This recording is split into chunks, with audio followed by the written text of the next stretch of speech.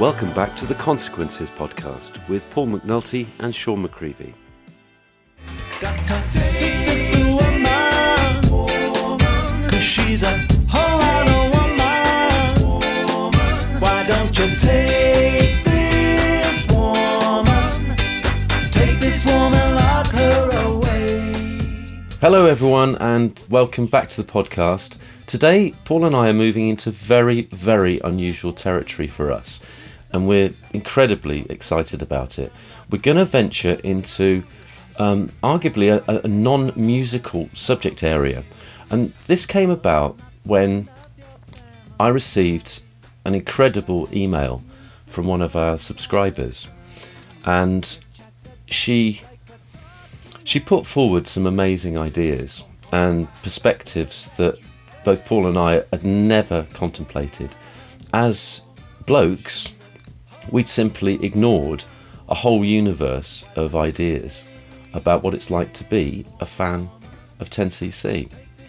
And after a couple of equally long emails from this person, an Australian, it dawned on me that it was an absolute no-brainer that we invite her and her sister to join us, because I think today we're going to have a fascinating discussion, and it's my absolute pleasure to welcome Tanya and Lindy Smith from Melbourne.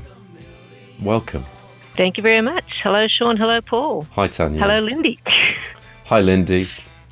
Yes, hello, Sean. Hello, Paul. It's great to be involved in this wonderful podcast. We've been enjoying it so much. Well, thank you very much. And that means an awful lot to us, and we get, it's a real thrill when we hear back from people either through the Facebook groups or those lovely rare emails that come through from our usually very shy subscribers. I occasionally put out emails, usually plugging a piece of music that I've just completed, and it's wonderful when we get a reply. And Tanya, thank you so much for putting your head above the parapet. Honestly, you knocked us sideways with your perspectives, and honestly, we can't wait to get stuck in today. Well, thank you very much. Can I just say that it wasn't all my reactions. It was a culmination of several conversations that Lindy and I were having as we were comparing notes on our reactions to the podcast, but also to the rehearing of a lot of this music that we loved when, in the 70s, a very long time ago, and we hadn't revisited for several decades. So it was exciting just to respond to the music again after all this time had passed. And so it was our collective reactions to that. Well, thank you both in that case. Before we get stuck into some of those fascinating and contentious things that we talked about, can we ask how you kind of entered the 10cc universe? Take us back in time to how you got into this fascinating band.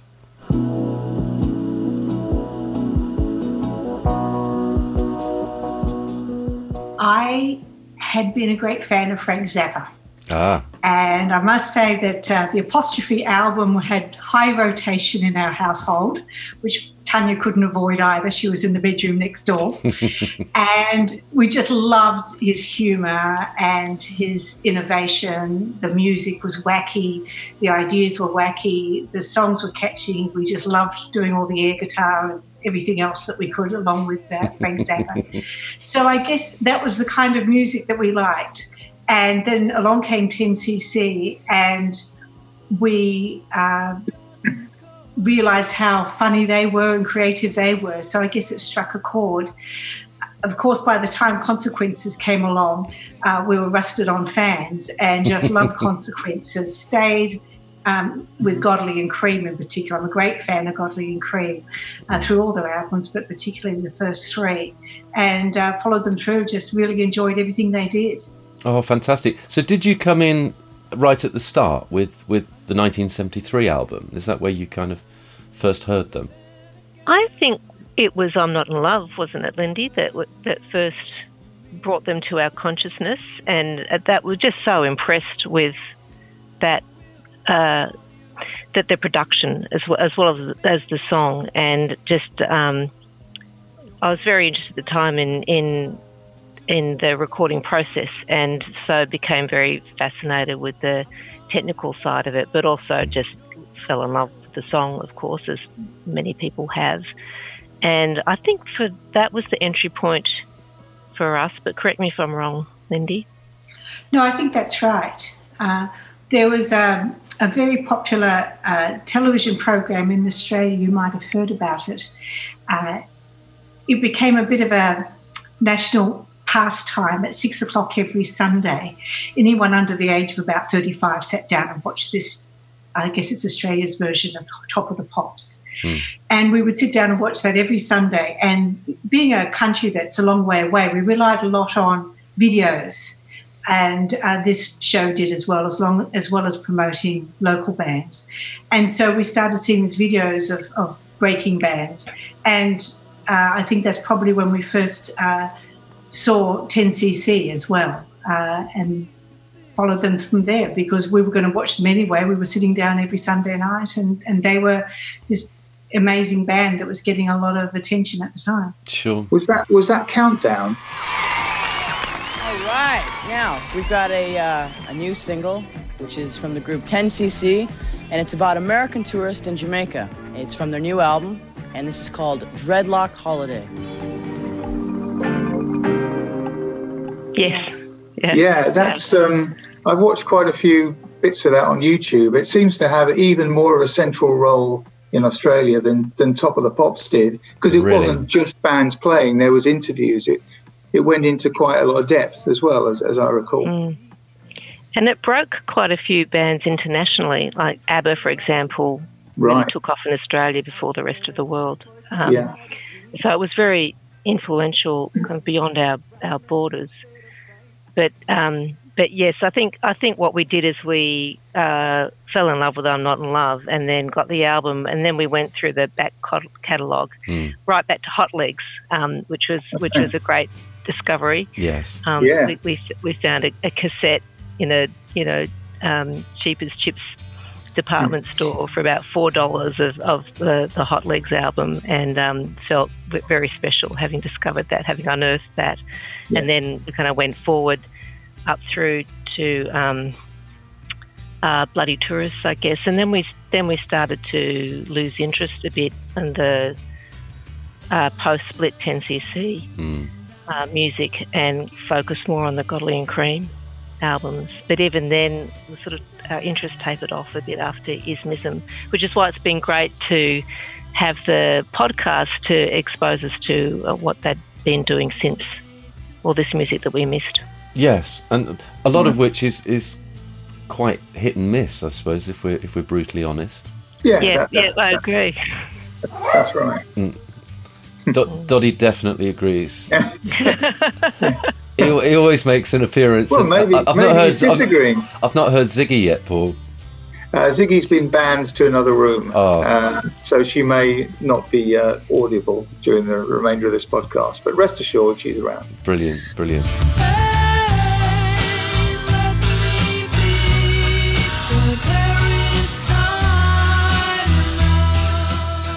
And I guess with you investigating the back catalogue, I was fascinated by what you both told me by email about your reaction to some of the early material.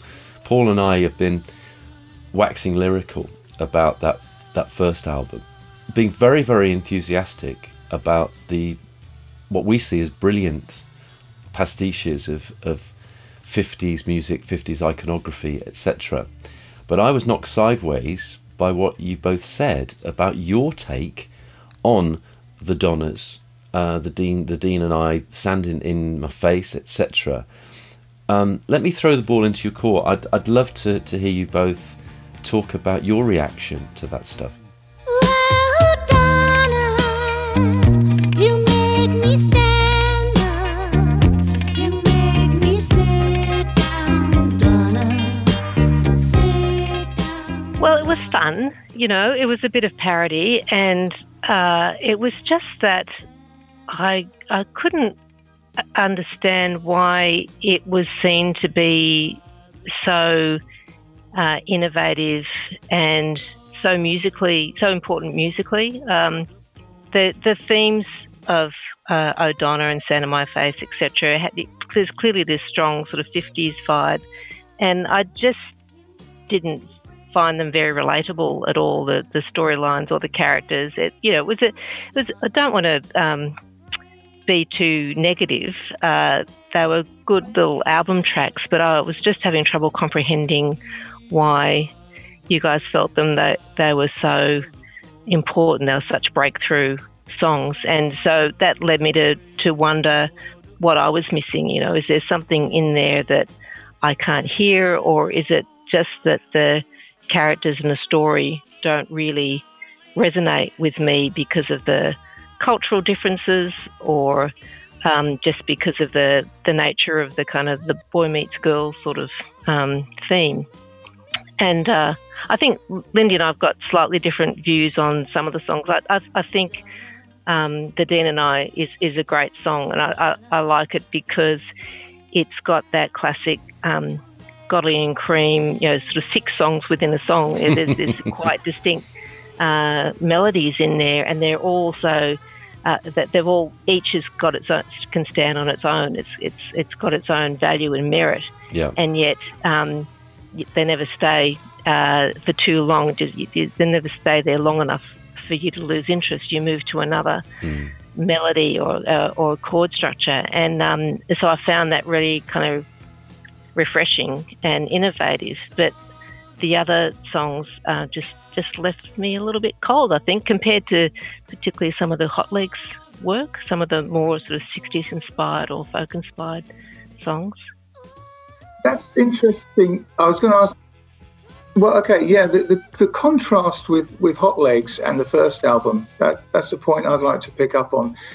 I've heard the first album first, and then, like you, was thrilled to discover the Hot Legs album. I'd been looking for it, and eventually I found it at a record fair. And I loved the music on the 10cc debut album, of course, was just very excited by the dynamism of the music. But what I loved about the Hot Legs album was the kind of open-heartedness of the songs. They were very innocent, yearning almost. And they had this, that was kind of, had a covering over by the time, by the time they came to the 1973 album, they were different people operating in a different way. It was a completely different band, and they were going for this pastiche feel all the way through. They'd kind of hidden their real feelings away, which was viable because that's what they wanted to do. It was a different songwriting project.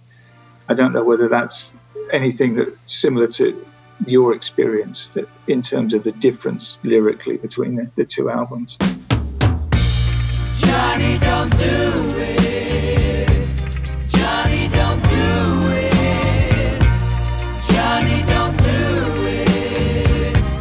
Johnny, don't do it. Well, it seemed very formulaic, the first album, 10cc album, that they'd got an idea about something as well. This works, let's repeat, rinse and repeat, rinse and repeat. So I was a bit frustrated about that because it kind of went against the otherwise very original kind of take that they brought to music, but also different singers, right? So Hot Legs, you had this beautiful Kevin vocals coming through on some of the songs, and then 10cc sort of featuring Lol instead, who's got a great sort of character voice, but it's not a particularly warm, appealing, listenable voice over and over again from my point of view. Yeah, I'm with you there. We've often talked on the podcast, haven't we, about Lol's voice being quite abrasive. But for me, there was a spectacular transition from the pre-10cc stuff into Donna. It was like an explosion of Paul, you said dynamism. I think it's a very, very dynamic track, an immediate, mega catchy piece of fun. And one of the things that made me a huge fan of 10cc when I look back at the back catalogue was the playfulness. You've mentioned that, the playfulness. Particularly, I think that element comes from Lol. So when I hear those slightly annoying vocals on that first album, I forgive it completely, because I absolutely adore the humour and playfulness of that stuff. Where do you sit, Lindy, with that, particularly tracks like Donna? Well, I see them as novelty songs, and as such, they're not timeless classics. They reflected, I think, a bit of interest in the 1950s at that time with Happy Days and other sort of things that were going on at the time. People were interested in the 1950s. It picked up on all of that. I was a young woman interested in my future and the role of women in the community, and this just was the kind of topic that would otherwise get an eye roll from me. Thinking, well, this is just a fantasy. It's something from the past. It's fun. It's a bit of fluff, but it's not going to be something that'll be rusted onto my heart. It's one of my favourite classic songs, unlike some of the songs that they went on to record later on. Yeah. When the thinking, the ethos behind the songs was so much more sophisticated, wasn't it? Do you see the 50s per se as an interesting time in terms of where women fit within that iconography? Do you feel that women have a demeaning place in 50s culture? Oh, look, I think it's just that they don't feature much in the iconography of the period. When you think of the 50s, you think of James Dean, you think of, motorbikes and leather jackets, and then sure, there might be the girl on roller skates serving you hamburgers through the car window door or something, but they don't really come to the fore as the epitome of the era. And so I don't know to what extent that sort of played in subconsciously to our reactions to those 50s inspired songs on that album, but I think there is a lot more for women in the movements and the music of the 60s and later than there was for the 50s. Yeah. So there might be something in there. With soul and Motown and things like that, where you've got, it feels to me, a lot of empowerment for women within those genres.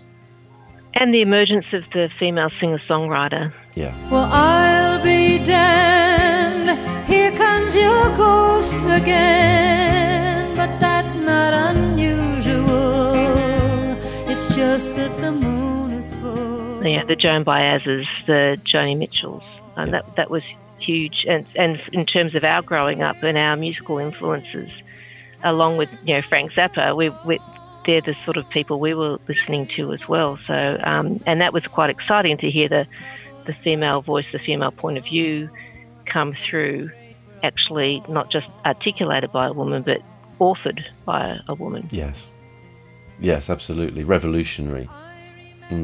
How do you feel, I mean, if we extrapolate Donna and Sand in My Face forward quite a few years to the Elle album, do you have the same take on the song Sandwiches of You from that album? Because that's very much set, for me anyway, it's set in the same small town as Donna. Yes, actually, I think Sandwiches of You is like another version of the Dean and I.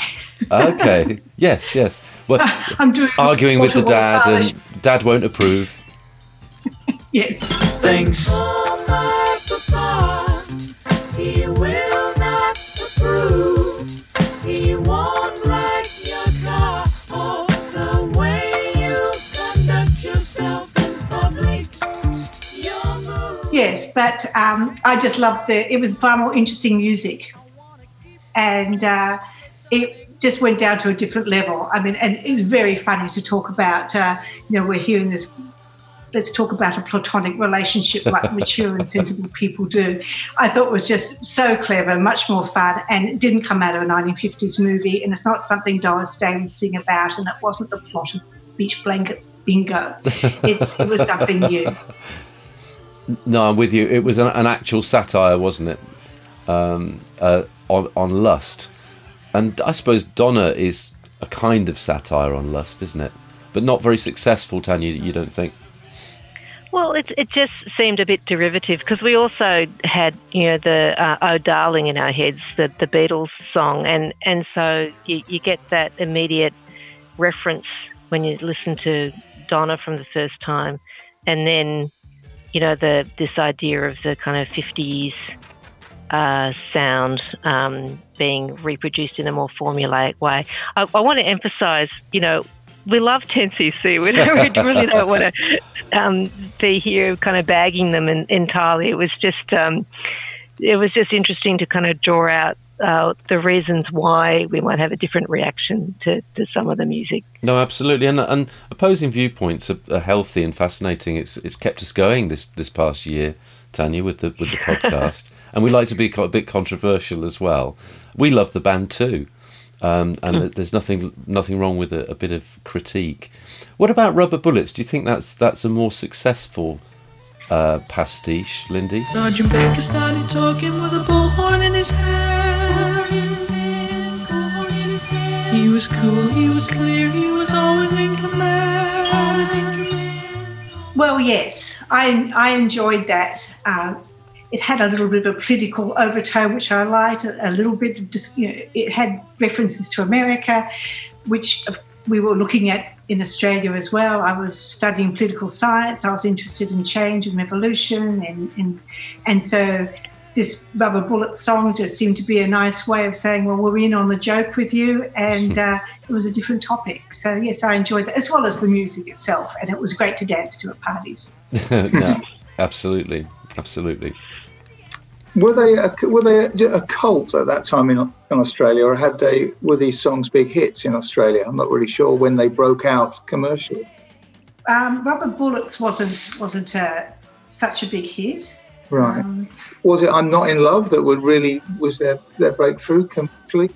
Yes, I believe it was. It was. And they were actually more successful as after the split because the smaller 10cc came out in the late 70s, and so you had not only their clever videos, but you had their live performances as well, and they did a very successful tour to promote. I guess it would have been Deceptive Bends. It was 1977, wasn't it? Yeah. 1977, yeah. Yeah, and so they'd never toured before then, and Golly and Cream never toured at any time either. I'm Not in Love got up to number 3 in the charts, and that was certainly their most successful song. Right. Deceptive Bends was their most successful album. Okay. Though it didn't reach number 1. And that was about it for 10cc. I think Bloody Tourist did okay, didn't it? But it wasn't quite as successful as the others. But yeah, they hung in there for a bit, but that was it. And they've, Lindy, I think you looked up when they toured again subsequently. It's just the Graham Goldman version of 10cc has been out a lot in the last few years. I think he was here earlier this year, just before the lockdown, and has been doing a decent number of dates, but in fairly small venues. But he's been back, I think it was 5 times, isn't it, Lindy? So there must be a decent following here for him to keep returning. Yeah, definitely. Yeah, that's right. He, when we interviewed him, he told us he'd only just managed to get back. I think yes, they were touring Australia in late February this year, I think. That's right. Probably the last live work they did before they had to stop.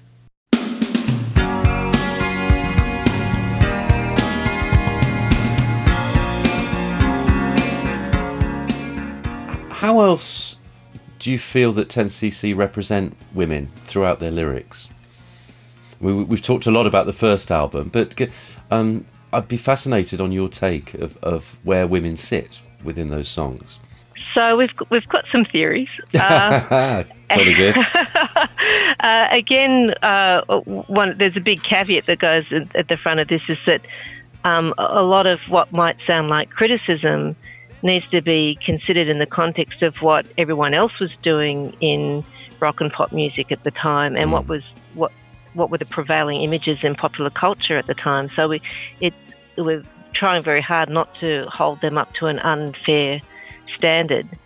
That said, there is to our ears anyway, there's some fairly distinct stereotypes that come through repeatedly in their songs, not only kind of during the 70s, but through the 80s, in terms of both the 10cc output and the Godley and Cream output. Okay. And it's a bit like you were talking in one of the podcasts, Sean, about some recurring themes that you spotted, I think, restaurants and so on. Well, you were talking about, I think, the Stuart Goldman songs, and at one point said... Trouble in Paradise. Trouble in Paradise, yeah. What were some of the others? Money, corruption. Money and greed, yeah. So in a similar vein, we've kind of been able to develop our own little typology of where some of the songs fit. And I mean, Lindy and I don't necessarily agree on all of this, but broadly speaking, it's pretty clear to call out the songs that really play up the notion of the woman as an object of very pure but possessive love, sort of the good wife image. And there's a bunch of those, and some of them you've discussed in your podcast and sort of made the point, I think, about, enough already about hearing about how wonderful Gloria is, for example. But there's also this idea of the more manipulative or traitorous woman, who we sort of dobbed the kind of Black Widow figure. And she comes through in songs like, Cat's Eyes on Birds of Prey. Johnny's so in love, Johnny's so in love, Johnny's so in love with the boss's woman. And in a few other of the later albums, including Meanwhile. And then there's the notion of the woman who's more of a victim, and she's really someone who's to be pitied either because of the circumstances she's found herself in or her own naivete, which means she's kind of in partly guilty of falling into victimhood. And that sort of includes the songs that reference prostitutes, but it's also things like Under Your Thumb, Working Girls in Window in the Jungle, which I find quite an interesting song because of the way it talks about women as being subject to harassment and discrimination in the workplace, but there's also a sense of complicity in that as well, this idea that, well, if you want to be a star, this is what you have to go through. Working girls don't stand a chance. Typing pools are full of deadly fish. Office Romeos believe dictation is the statutory ditch. So that's kind of an interesting twist on the theme, but that essentially there seems to be a few that kind of fall into that broad category of the woman as a victim. And then there's the woman as the temptress, the object of desire or fantasy. I think that was one of your themes, Sean, was the fantasy theme. And so that picks up your, I'm Mandy's and Shock on the Tube and Headroom and things like that.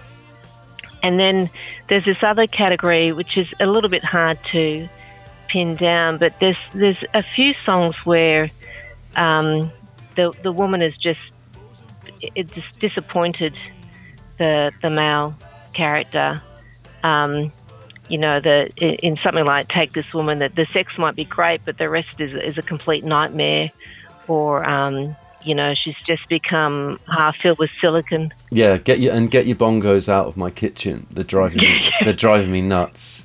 It's a very The Modern Man Blues has got the nastiest lyrics in it. I agree.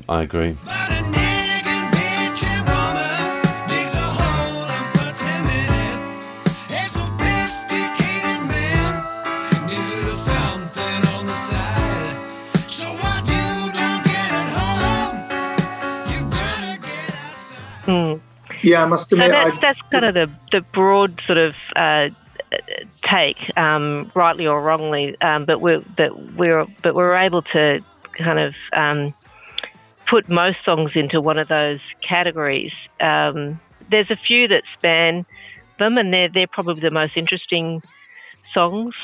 She's gone. I'm spending all of my money. She's gone. And I can swing with my honey. She's gone, gone. I'm so glad that woman's gone. You brought up Modern Man Blues there, Tanya. Do you want to talk us through your take on that lyric? I think we all agree that it is particularly, I won't say distasteful, but there's a definite nasty edge, isn't there? Yeah, so basically, he's just so excited that his nagging, bitching wife is leaving him, and so he can sort of carry on unfettered with his lover. Hooray! And that's fine, but it's quite shocking how pointed and nasty some of the lyrics are. It's just a bit of an album filler, though, so we probably shouldn't give it too much weight. But the ones I think we find interesting, and again, Lindy should correct me if I'm wrong, or come in with your own views. But is songs like Golden Ring, where it was perceived to be quite a romantic song, and when Lindy and I heard it, we thought, "Oh, this isn't a very fair depiction of the woman in this story. What's going on there?" It's this very sort of self-serving storyline where the narrator's saying, "Well, if she'd only stuck with me, then she would have been happy." When I walked her down the aisle and gave her one golden ring, one golden ring, one golden ring to make her happy. Those are the ones that almost I find even more puzzling / disturbing on repeated listening. Okay. Isn't there a happy payoff, though, at the end of Golden Rings, where it appears that she kept his ring because she was actually happier and more in love with him? I think that might be your romantic interpretation. Yeah. Okay. That was our interpretation. I've got the lyric in front of me. It's not really clear. What do you think happened in the story? Golden Ring? Well, I think it's a comeuppance song. She's got her comeuppance. We know right from the beginning that even as she was walking down the aisle, there was something about her smile which indicated that she was a bit of a conniving person, and he didn't necessarily want to get married, but he gave her the ring that was supposed to make her happy. Right. Then she moved on to somebody else, and I'm not quite sure why the second marriage failed, but I think it had to do with her getting boredom through having to do too much housework. I'm not sure, really. But in the end, she ends up in poverty. She loses her looks. She loses her money. She's as miserable as a bandicoot. And it serves her right. And I'm not sure about what the moral of the story is. I mean, should she have not married the first guy either? I mean, maybe she should have just got an education and got a decent job. I'm not quite sure what the point of the song is. The fact that she still has the ring, maybe she was keeping us a reminder not to make that mistake again. I certainly didn't see it as a romantic song. And I guess also the thing about Godley and Cream is that when it comes to the love-type songs that they write more about love gone wrong and life gone wrong, as opposed to the more romantic songs that Stewart and Goldman write. No, absolutely and true. So I guess I always have a bit of a cynical approach when it comes to looking at the songs that they have written about these kind of things. I mean, they have a cynical approach to everything, really, don't they? I'm not sure that, I'm not sure they ever write about direct personal experience. Apart from things like Punch Bag. Okay, and all right. And Worm and the Rattlesnake, I suppose they're autobiographical, aren't they? No, you're right, Sean. You're right, of course. But in terms of romantic love or relationship songs, I'm struggling, and please correct me if you can find one, a song from either Kevin or Lowell that is about direct personal experience. Whereas with Eric and Graham, you don't always get them. Some are story songs, but Eric particularly, whether you like his lyrics or not, and then probably not the majority either, because he's responsible for a lot of those fantasy characters. But he does write about real life. We know that because he said this song was about, this aspect of real life, etc. But Godley and Cream. So that then brings up the point of the unreliable narrator, I suppose. Absolutely. I was going to make exactly the same point. An author or a songwriter is allowed, or is he or she allowed, to just write from any viewpoint, not necessarily talking about him or herself. And therefore, are we able to criticize the writer because of what he's written? Yes, they're by no means representative of their actual views on life. I think, or are they? Come back at us, please. They might be. I should have told you all I wanted was to have some fun,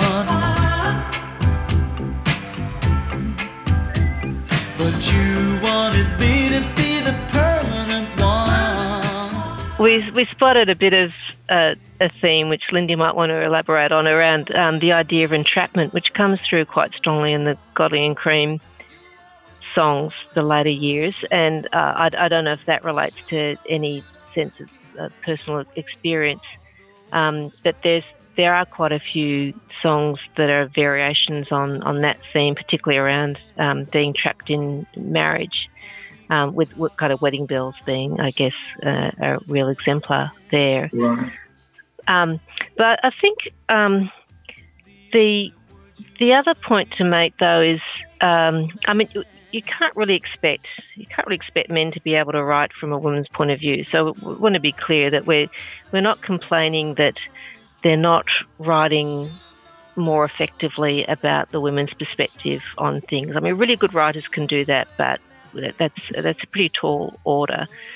And the other point to make is it's not just the women who are being completely stereotyped. There's also, men being stereotyped in these stories as well. The devoted husband, the kind of jilted lover.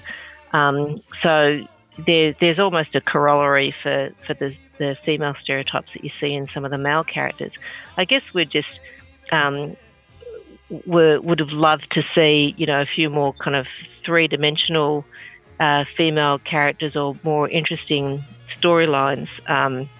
And I think we're going to come to one, which we found one that where we thought, oh yes, we can relate to this character and we enjoy this. I think I know exactly who you're going to talk about. Yeah. But the even in these situations where that the guy might be the victim or the fool or the loser in the story, they're still in a sense the hero or the anti-hero. With all the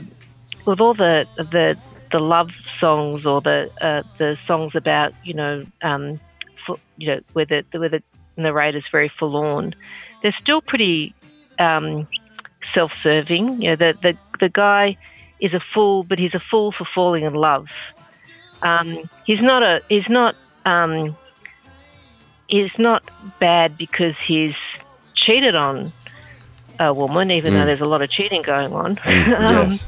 It's not because they've behaved badly. It's just he's still, in a sense, the guy that you're sympathetic to. Yeah. And the only exception really to that is the iceberg character, who's just kind of off the charts nuts. But I was struggling to, I guess, see if there was any sort of richness in some of these male characters, and particularly anything negative in the male characters. And there isn't really. Even as I say, the guys who are, losers or jilted or whatever, they're still sympathetic. But every time she's going down, she never looks around. I wear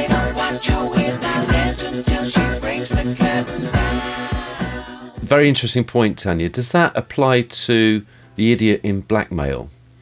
I'm thinking that he comes off worse in the eye of the listener, doesn't he? Don't we look at him with contempt because he's just been stupid? Or do you think that the narrator wants us to side with him against the girl who's gone off and made a fortune from her photos? Do you see where I'm coming from? Yes, well, the hero in that one, of course, is the husband of the girl who was happy enough to see the photos and then turned his wife into a porn star. So I guess he was the winner. Yeah, touche. Mm. Yeah. Iceberg. You fall in love with an iceberg. It's only the tip of the iceberg. I've heard that it's cool. Going back to Iceberg, which is, one of the most contentious lyrics of all. To be fair to the band there, they did make Kevin Godley pull back on his original lyric. I'm sure you're aware of that, and tone it down to a degree.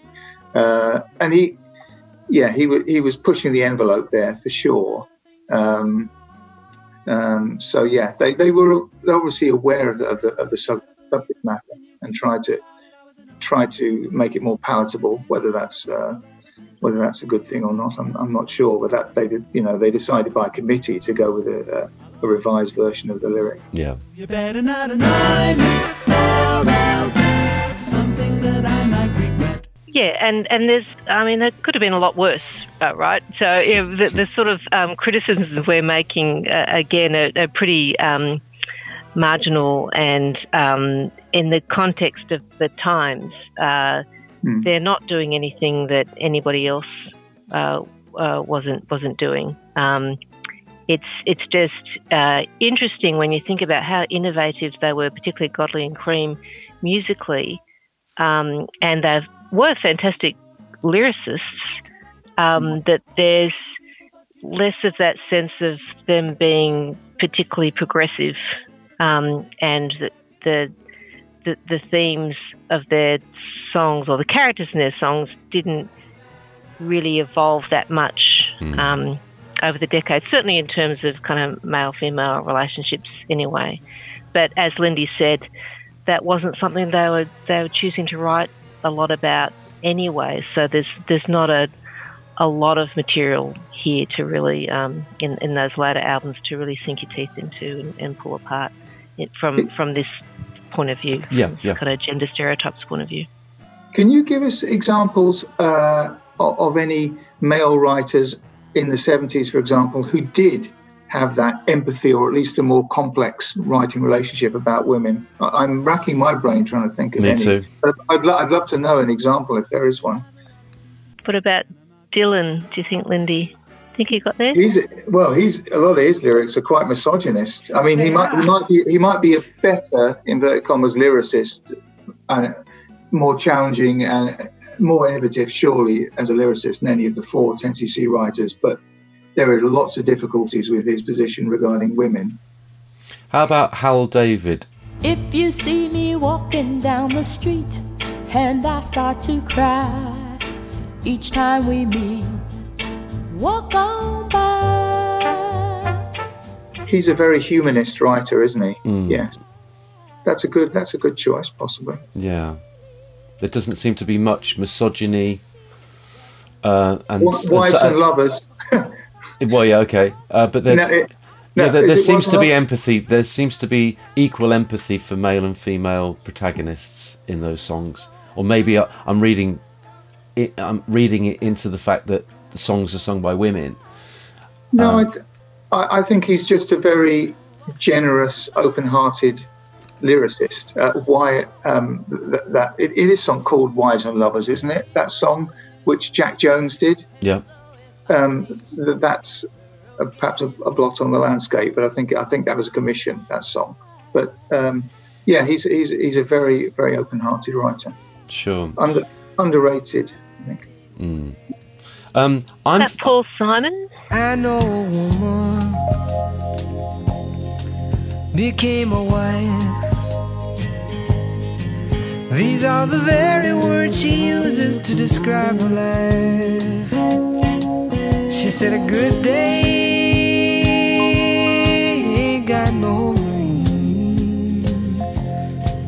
She said her bad days when I lie in bed and think of things that might have been. It's the damage ever done by the breeze, and some will take eternity to believe. Why should it take the tears of a woman to see how men are? When love breaks down, the lies we tell, they only serve to fool ourselves. I'm no longer doubtful of what I'm living for. And if I make you happy, I don't need to do more. 'Cause you make me feel, you make me feel, you make me feel like a natural woman. What you notice is that someone like Hal David, but other writers who have written songs which women sing and men sing tend to be your timeless classics, and they're not necessarily a song where you're just reacting to a particular type of person. You are talking about love or your inner emotions. And similarly with 10cc, their most popular song, I'm Not in Love, can be sung by a man or a woman. Godley and Cream, Cry can be sung by a man or a woman. It's just such a classic. That's what takes it up to another level, I guess. Any voices crying, you know that's the sound of my love dying. Here comes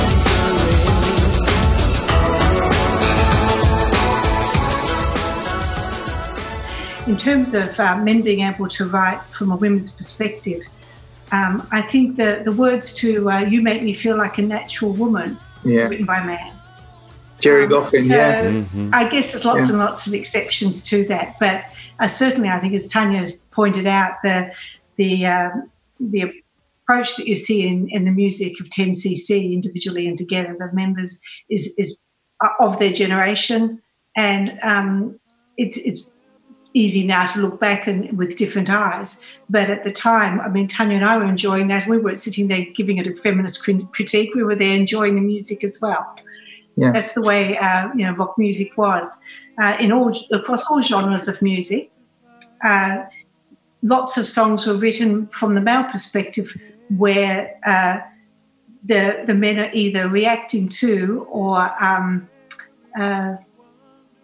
seeking out a woman's attention, and that's just not that unusual. And so that woman they're responding to or reacting to is going to have some kind of a stereotype, because that's the easy way of writing the song. We realise that, and it's not a very unusual thing, and it's not a criticism of itself of 10cc or God and Cream. She was a smooth operator, you could see it in her dress. I said I'd like to see you later, but I didn't want to press. I was homing like a scanner, did a mental striptease. Thought she knew that she was special, and she came on like a tease. Don't want love, just don't want love. You mentioned in your emails about the lack of female collaborators for all four of the guys, particularly when they started to branch out and work with different people. They worked with a lot of different people, but there were not many instances, if any, I suppose, of working with female musicians. Yeah, the only example is Sarah Vaughan. Yes. I can't think of any others.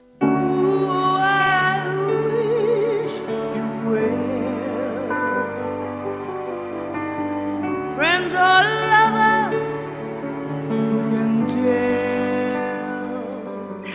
Again, we didn't want to make a big deal of it, but we were asking the question to ourselves. Were there any? Who were the female influences around them? What female musicians were, dominant in the zeitgeist, or you're moving in the same circles as them? And then it occurred to us, well, you don't really see any of them on any of the album credits, and I think partly that's because they had such great high voices that they didn't need female backing vocals. Yeah, that's a good point, actually. to the extent that, Kevin sang Mrs. Stapleton's part on Sailor, beautifully, I might add. And then, of course, Lol would take on female character voices all the time.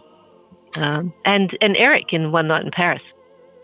Yeah. So they had that built-in versatility, but it was just, we thought, an interesting question to pose ourselves, or what was there an opportunity missed there, or is there a reason why that didn't happen, or is it just because it was still an era where women weren't particularly prominent in the musical universe anyway?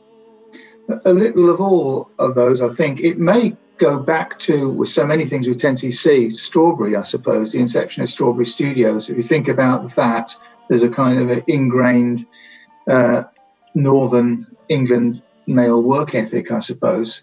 It was set up by guys, manned, by secretaries, but all the engineers, as far as I'm aware, were male.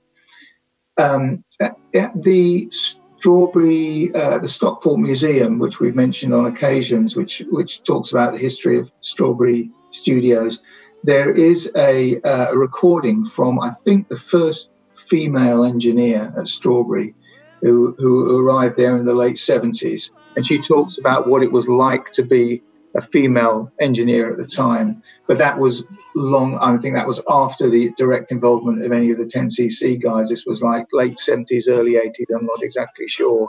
So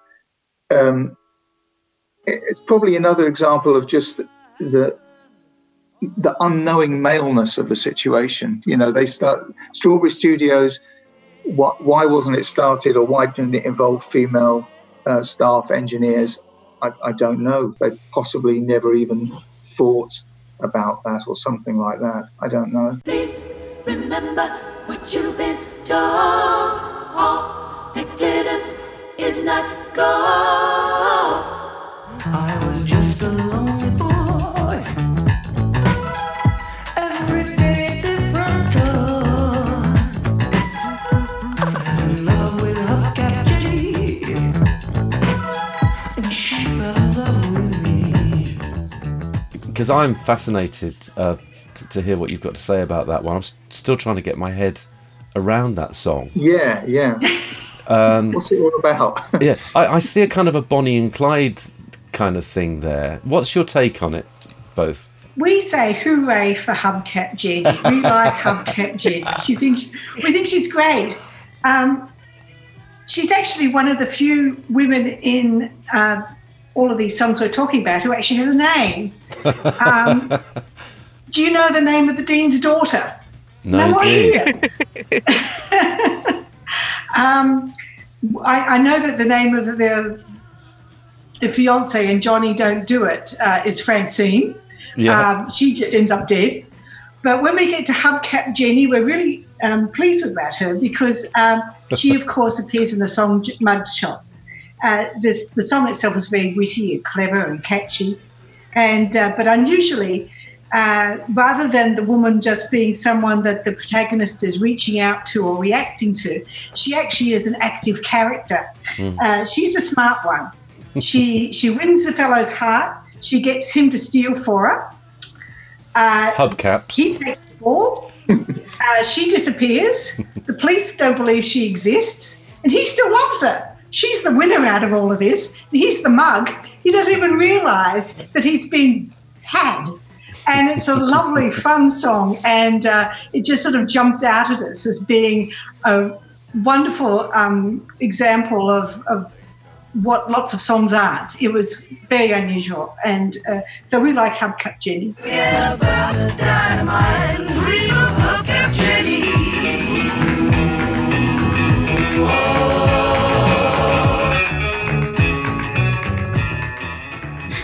Brilliant. Is she one of your Black Widow femme fatale characters that you mentioned before? She doesn't fit into the typology. She's the exception that proves the rule from our point of view. And as Lindy said, it's just such a great rollicking song as well. So I think it deserves a little bit more time in the sunshine. Yeah, and it's lovely to give those lyrics a bit of focus, actually, because I think when we were talking about the Freeze Frame album, Paul, we kind of dismissed mugshots a bit, didn't we? I was just saying, I find it irritating where it's mugshots, and that does really irritate me. I don't enjoy the melody or the vocal performance much on the song, but it's only speaking to you two by email that I visited the lyrics properly, and I actually really enjoyed the story. And there was that eureka moment when I realised that he's talking about himself, exactly like you said, Lindy. He's the mug. He's been played like a fiddle in this scenario, and it's very funny.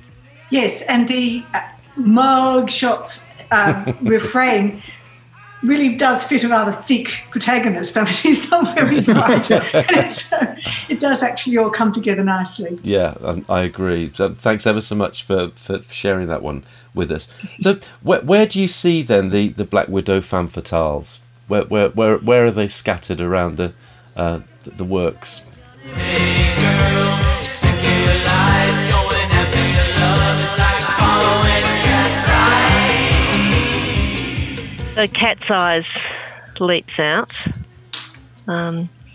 which isn't to say, that there aren't women like this and it's not a valid story to be telling, but it is all about this guy who has fallen under the spell of this woman, the boss's wife, and he's gone on her, and she's just clearly using him, and it's got quite strong overtones of this woman being sort of quite manipulative, quite sort of self-interested. And uncaring, unsympathetic. So that's probably the best exemplar. No, it's running through my veins.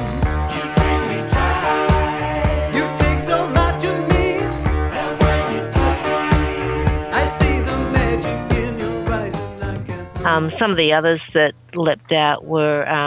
Well, Strange Lover is a weird one. Not quite sure where that fits, but this idea of this woman that comes to the guy in the night time and, he has this great experience with her, and then she leaves in the morning, but she's deadly. There's something sinister about her. Isn't not just quite sure. Isn't that just a vampire story?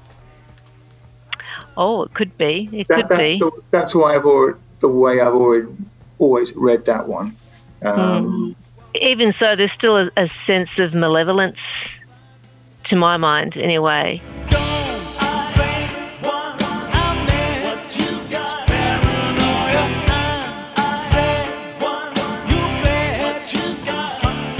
and then there's the Green-Eyed Monster is just about a woman who's cheating on her husband. So there's just kind of more of a straight scenario of a kind of woman seeking her own pleasure, kind of despite the commitment she's made, or the impact it's going to have on her partner. And then I've got something special from Meanwhile here as well, but I have to be honest, I can't actually remember that because I haven't paid much attention to those more recent albums. Yes. So I have to remind myself of those lyrics. So I struggle with some of the newer albums. I mean, something special. Is that the Boogie Woogie piano-y one? It's the Dr. John one. Yeah. But if the music doesn't hold you or bring you back, then sometimes you're not brought back to analyse that lyric. Got no choice in the matter. I'm mad as I had her, but she makes me do things I shouldn't do. I don't know whether perhaps you were thinking also of the women who trap men into marriage. Are that falling also within that category, or they're sort of a little bit scheming and conniving? And so that you'd cover then Wedding Bells. Out in the Cold might be another one. Okay, yeah, interesting. You never intended to you said you would stay forever, but you didn't stick around, I think was a... I don't know whether that would be another example of that. Yeah. And Cry, arguably, as well. There's a lot of pain in that relationship, isn't there? Right, but as you guys were saying, that's very much gender neutral, isn't it? It sort of rises above. It could be sung by anybody of any gender. What do you think about the lyric to "I'm Not in Love," which is probably the most celebrated 10cc lyric of all, and it is the song that, despite its amazing musical attributes, is celebrated for its lyric as well.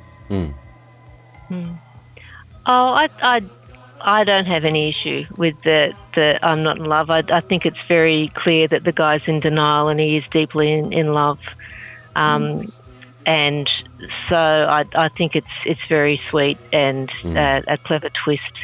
So I'd sort of put that into the category of, you know, the woman as being an object of quite pure, well-intentioned love. So yeah, I don't have a problem with that one.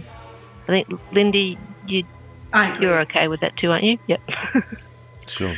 Yeah. Can I perhaps move into slightly different territory here? I was really interested to hear you talking about Cat's Eyes there, Tanya, and I'd be really interested in your thoughts on the title of the album that song comes from and the cover, Birds of Prey. I waited for you in the usual place at the time we'd arranged, and I thought I saw you go by in the car, but the number plates have been changed. And I can't shift the thought in my head that Birds of Prey is a pun on women, and of course we have the dominatrix on the cover, who's invisible. All we see is her stockings and her bondage gear and the whip, of course. I find it very interesting that she is invisible, and I'd be really interested in your thoughts on that album, its cover and the title. What do you reckon? Well, I agree. It's an interesting image. It's an image. I agree with you. I think it's about power and women in positions of power. And the term "Birds of Prey" actually occurs in a song in an earlier 10cc album, which I'm just trying to remember what it was. I don't know where the time. Birds of Prey. That's from Brand New Day. Brand New Day. Yes. Brand New Day. Yeah. And in that context, it's about people who exploit you, people empower your bosses or whoever. And so I found it interesting that the term "Birds of Prey" was used again for this album. And the fact that it's a dominatrix, I guess, then fits in with that idea. It's a woman who's got power, which she may or may not wield kindly or wisely. So, but the image itself is pretty much an example of how women were portrayed at the time, and they continue to be portrayed in many ways and even portray themselves. So what that led me to have a look at who actually did the design of the sleeve, and I'm not sure whether you've had a look at that yourselves. It was the fellow who did that was Jeff Halpin, who did some work with hypnosis now and again. He's still working as a designer. In fact, he was installed in the album cover Hall of Fame a couple of years ago. So very highly regarded designer who designed for a number of well-known bands such as Black Sabbath and Wings and UK Squeeze and people like that. And I had a look at the album covers that he designed, and he rarely used women in album covers, but when he did, there are 4 other examples of where he's portrayed a woman on an album cover. And in 3 of those 4 covers, the woman is shown in stocking and suspenders. So we have a bit of a theme here. So the image itself could reflect his approach to how to portray women as well, which again reflects wider views rather than having anything in particular to do with what Godley and Cream thought about how women should be portrayed. Sure. I found that quite interesting that in the fourth album that he portrayed a woman in, where she isn't in stockings and suspenders, she is in a tight dress, but it's been ripped, so she still shows a bra. So, yes, it's the image of the sexy woman, which I guess we see everywhere in rock music, and there it is on Birds of Prey as well. Definitely. Are you with me that it's significant that she's invisible? Okay, Well, there's a conversation potentially, stopper. Well, maybe we can give Kevin and Lol maybe the benefit of the doubt. Maybe that was their idea to actually delete the woman. Be nice to think that way, wouldn't it? Because they do think that way and deconstruct things. But I don't know, I've got absolutely no evidence to back that up. And you might remember, Paul, that when we met Kevin in Dublin, we brought up the title of this album, I think, unless I'm dreaming it. And do you remember he was extremely vehement about having no sexist views, and that his lyrics were never sexist. He was very, very strong on that. I wonder if the album cover here is just a comment on male attitudes, sexual attitudes to women, perhaps. That it's a comment rather than an endorsement, a belief that they hold. Yeah. Yes, that's very difficult to do something like that. And you have to be very clear, or your intention has to be made clear. I'd like to ask you guys. Now we've moved into the area of imagery. What about Godwin Cream's videos?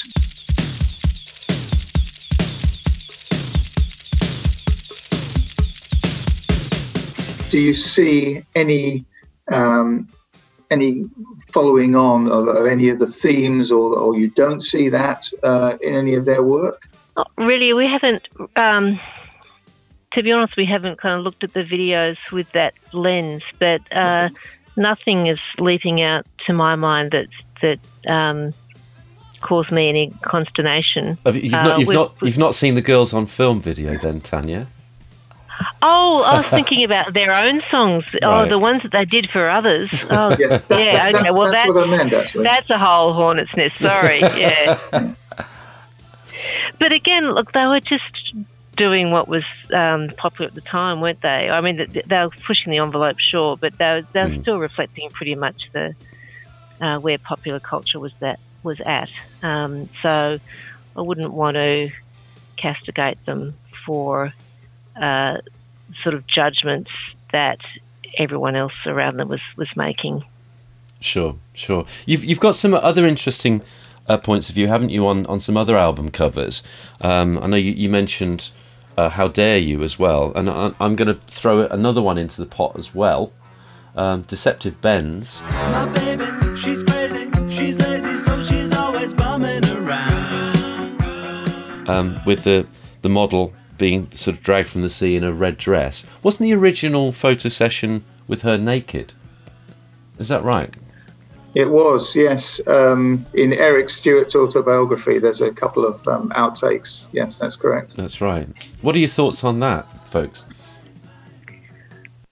Well, I think, I saw a pencil sketch of the original design that showed the woman naked, and I gather from the commentary on the designer's website that they wanted the woman to have the kind of curves that would reflect the bends in the title of the album cover. I mean, it's just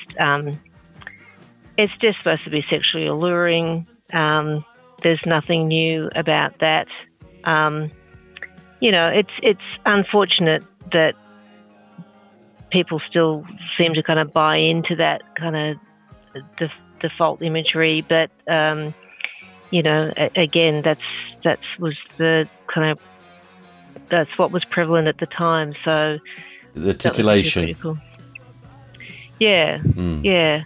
I also, coincidentally, you might have seen this too, but on the website it said they asked Jessica Lange to be the model, and apparently her agent got back and said, no, she doesn't do things like that. Good for you, Jessica. Yeah, I know. Brilliant. And how about the How Dare You cover then? Is that more women portrayed as victims? I guess the main image of the blonde woman, the gin-soaked woman with the smudge makeup, I guess is a bit of a stereotype of the stay-at-home wife that we might have seen in Golden Rings. On her first or second marriage, and she's miserable again and bored with the housework. And the husband's at work all the time and ignoring her. So I guess it was portraying a bit of a stereotype. Though I'm aware of the fact that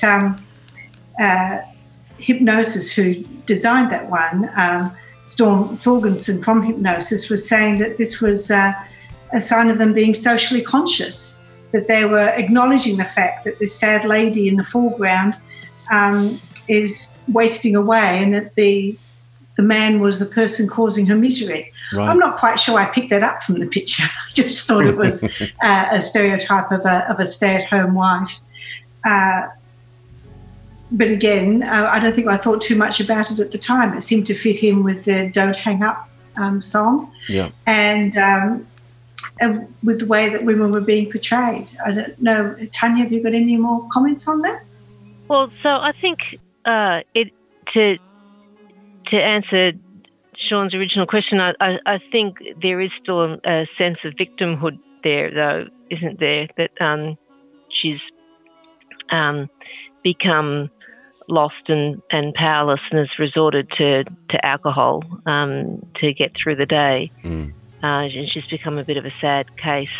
So it sort of ticks that box, and it does raise the question. You and I were talking, Lindy, about the lyrics of How Dare You itself, and whether there's any implied abuse there in that relationship, given the reference to safety. So there could be something even more going on beneath the surface. Well, it's interesting that on the back cover we see a TV screen, don't we, with what looks like domestic violence taking place. I believe it's the character who's driving the sports car on the front cover seems to be beating up his wife on the TV screen. So there's definitely a dark undercurrent going on there. Nobody's safe in our house.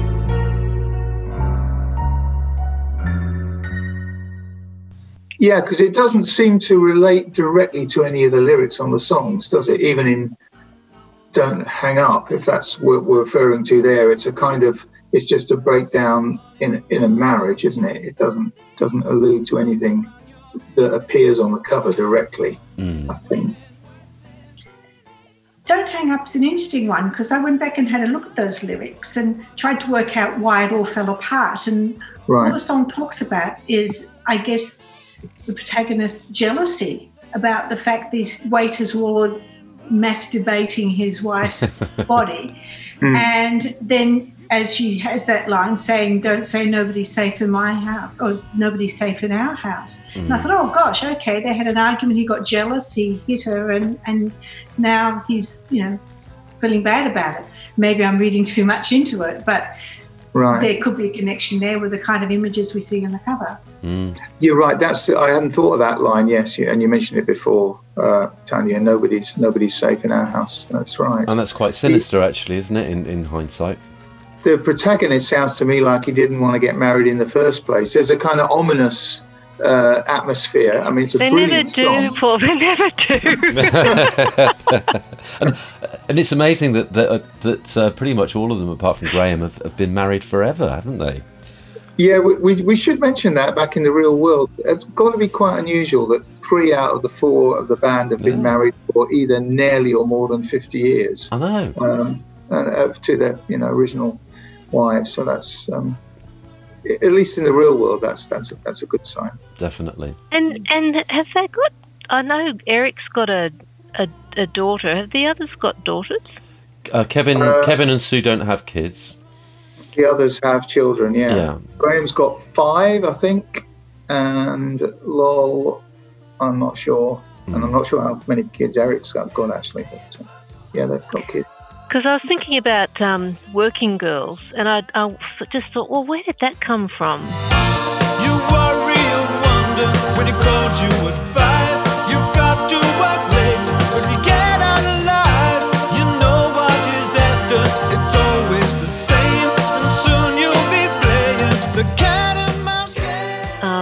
idea of a woman working in a professional capacity and experiencing harassment. And I wondered whether that might have been his daughter's experience. Right. Maybe it came through that.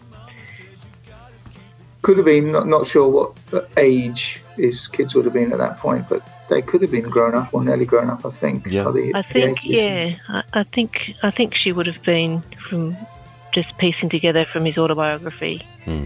I think she would have been like late teens, early 20s maybe. What do you think of the autobiographies? Have you read Eric and Kevin's, and if so, does it shed any light, do you think, on their musical careers? Well, I've read the Eric one, and we've got to talk about those pin-up posters, don't we? If we're talking about images of women. And is there a whole section called I Like Women or something like that? Yeah, and it's got all pictures of his pin-up posters that he collects. Yeah, look, it was, to be honest, it was a bit one of those don't meet your heroes moments for me. I mean, I really still hugely admire his musical talent and his studio engineering and his voice. But it was a little bit of a letdown, I think, to read the book, and I felt that he came across as kind of a bit more superficial than I had thought he might be. That could be just because he's written it in his own words, and perhaps if he was telling a story to someone else, it might have come out differently, and there might have been something a bit more or profound or interesting to grab onto. But it was interesting to read to some extent, but I didn't feel it was particularly enlightening to, not a great revelation to hear that, I really liked the Beatles. They were quite a good band. Really? What else can you tell us, Eric? And hearing all about, it's good to hear about all of his interests. It was surprising how relatively little of the book was about the music, and there was just as much there about his cars, about and sports his cars, and planes, wine, and his houses, and his wine. Haven't read Kevin's book. Oh, really? You'll enjoy that. No. You'll definitely enjoy that. And we, of course, we want to get Liam's book, but can't get it out to Australia yet. It's not available for delivery to Australia yet. So and some Europeans are complaining that it's going for like £400 and stuff. It sounds like the publishers need to get their act together on that one, and that they ought to get it on Kindle or something. Yeah, definitely. Yeah. Or an audio book. Yeah, definitely.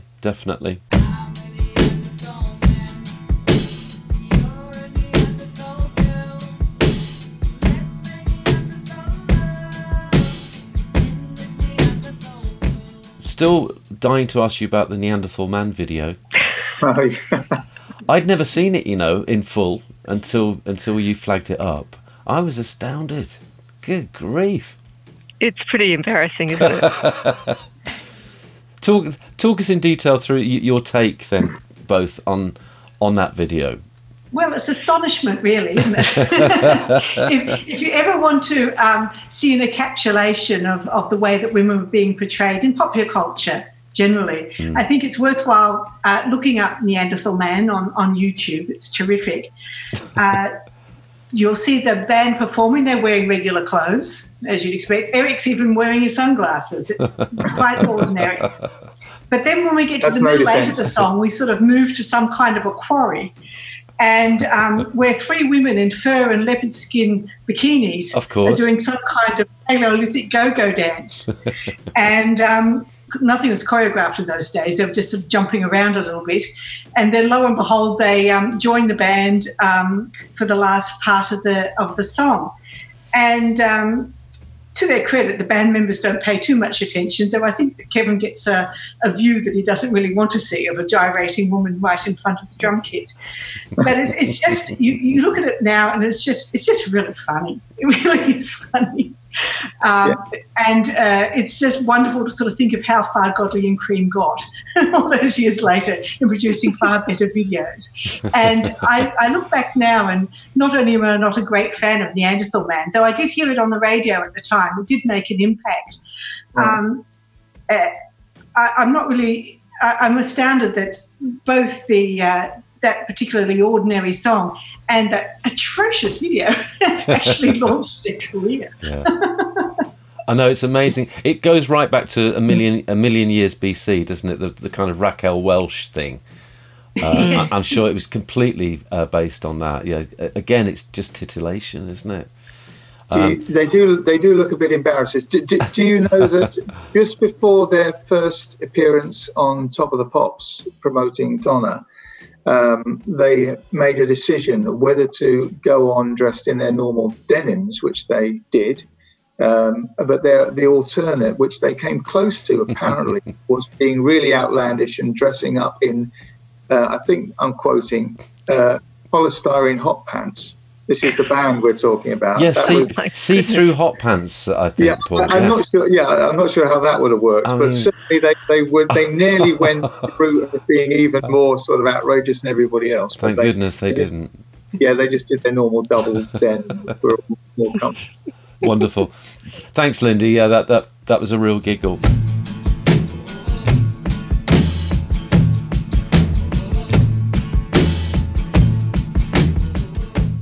So I think people are going to give you a hard time for allowing us to rabbit on about. Oh no! I think these there's going to be an blokes awful. No, I think there'll be a lot of people saying the same as us, that we just never thought of those songs or those lyrics, those images in those terms. You know, we're sort of trapped in our own maleness in that we didn't even realise we were looking at it from a perspective. Do you see what I mean? Yeah.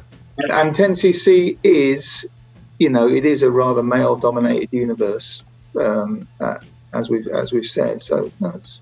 Yeah, and I think Lindy would agree. We weren't necessarily overtly listening to these songs with a female perspective either. It was only after mulling over some of the commentary in the podcast that got me thinking, well, you know, why do I respond differently to these songs? And that sort of got the wheels turning. And then some of this other stuff came to the surface. But it hasn't detracted from our enjoyment of the music or our regard for the musicians. No. We were talking about how, in the context of the time, not only did you not hear very many female musicians performing their own works on the radio, you didn't hear any female DJs, you didn't have any female journalists, or not many female journalists, particularly writing about music. It was a different world, I guess. And so when it came to listening to Consequences and the way that was put forward, well, this is a world in which we were still watching the Benny Hill show and Are You Being Served on TV? And so these things didn't jump out at you at that time as being all that unusual or strange. It was just a different time. And it's funny to look back on that.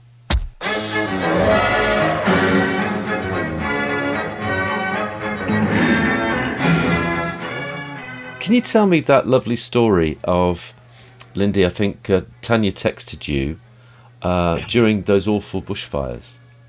Tanya, didn't you say Kevin and Lowell were onto something here? Yeah. Tell us about that. Yeah, that's right. Yeah, so what was it, Lindy, late January, something like that? And so the fires had been ravaging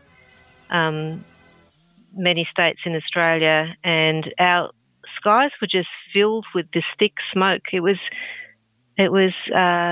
unprecedented. We're so used to having difficult bushfire seasons in Australia, but it started really early, and it just didn't stop. You had these fires blazing for weeks and weeks and weeks, and our skies of our major cities just filled up with smoke, and the air quality plummeted, and people were staying inside, and everything was being affected.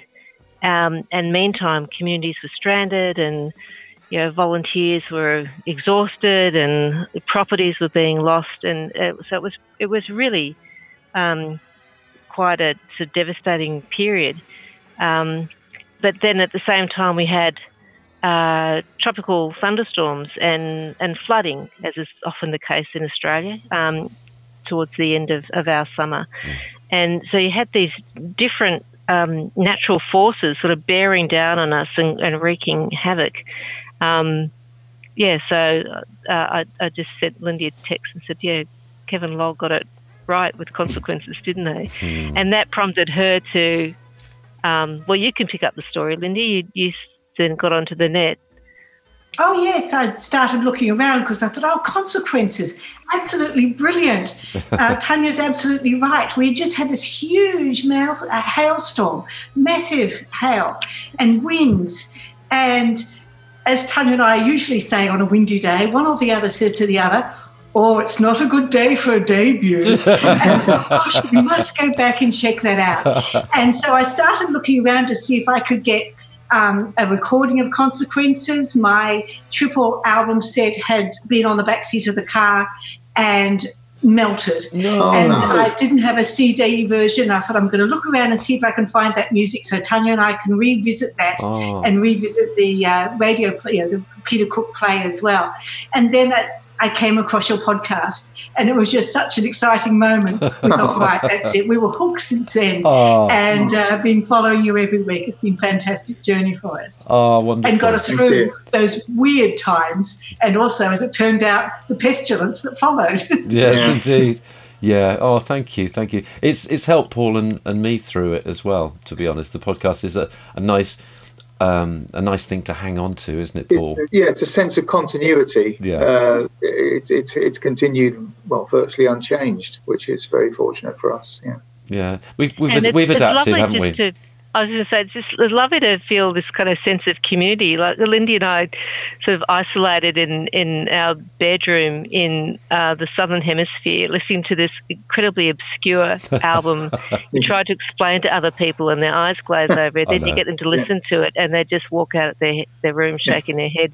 We're the only ones in the world who understand the value and the innovation in this music. It's so exciting, and but nobody else appreciated it. And then now we've found this whole community.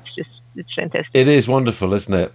And you'd get even more sense of that community if you saw the sort of rabid furore that the whole the podcast and the re-release and everything created on Facebook.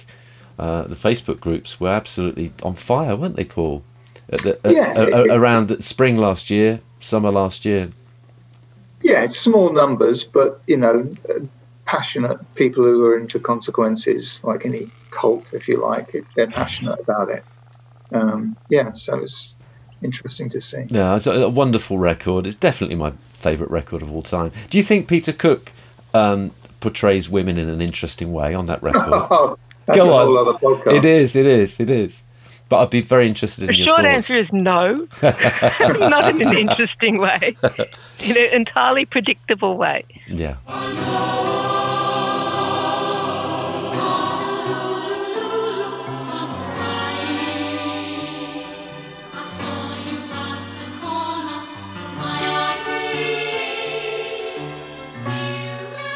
Yeah, they're hardly there. They're just the backdrop.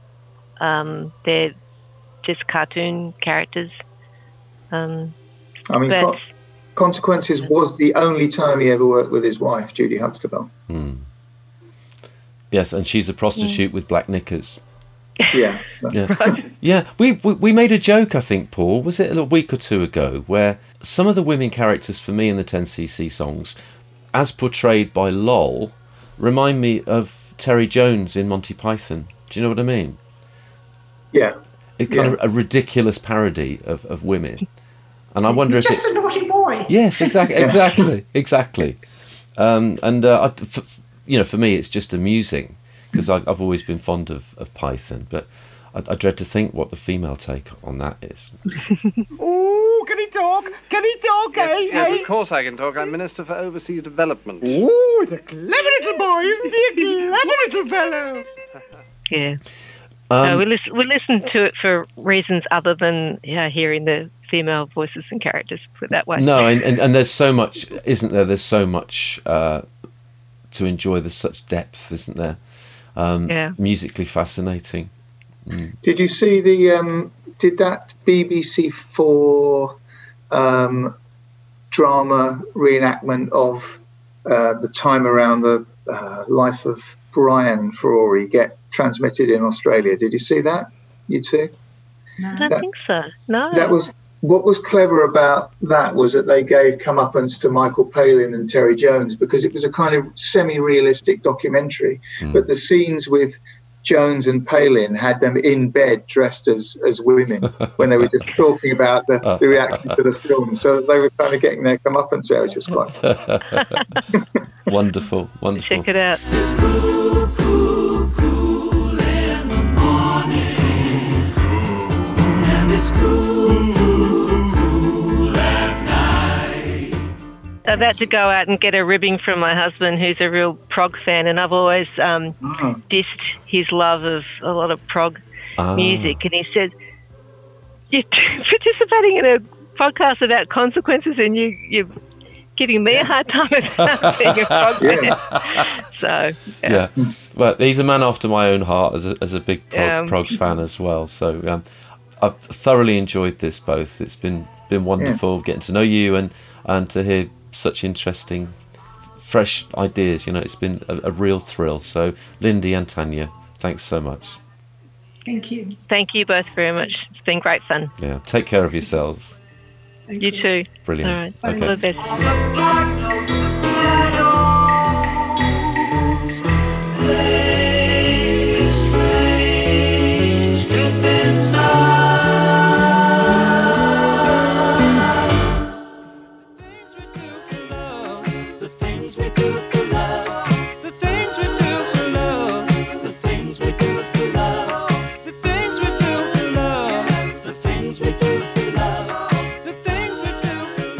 You've been listening to the Consequences podcast, produced by Paul McNulty and Sean McCreevy. Thanks for listening.